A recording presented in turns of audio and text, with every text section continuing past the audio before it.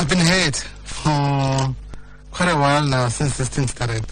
I mean, we've been involved with this campaign, Brothers for Life, for at least now, we launched it in 2009.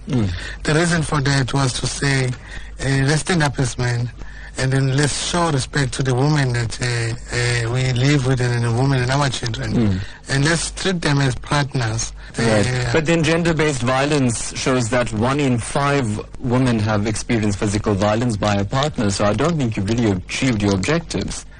True, because what we did campaigns, televisions, on radio, about men, but of men that we did not reach. Those side of men that we did not reach, the one who live in the rural areas. And specifically from the men that we've spoken to on the streets of Durban, they say, no, we're not like that. We don't do things like that. No, we'd never hit a woman. We'd never rape a woman. But other men would.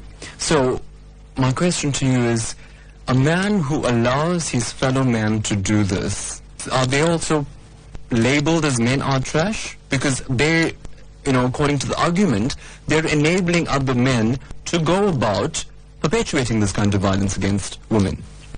Now, I'm going to say to you, we conduct sessions almost every week. What role can a fellow man, the neighbor who's a good man, and he's hearing that, his brother is abusing this lady he's living with, his wife, what should that good man do? Okay, so that's an ideal a situation that we wish to be happening. But people are ignoring those things. I mean, the neighbors ignoring the noise. So I'd rather go to the police and tell the police that. Treat them as human, not as women. I mean, how powerful is a statement like that? It's really powerful, because now it makes you think as a man that I'm living with a partner rather than treating someone as called a woman.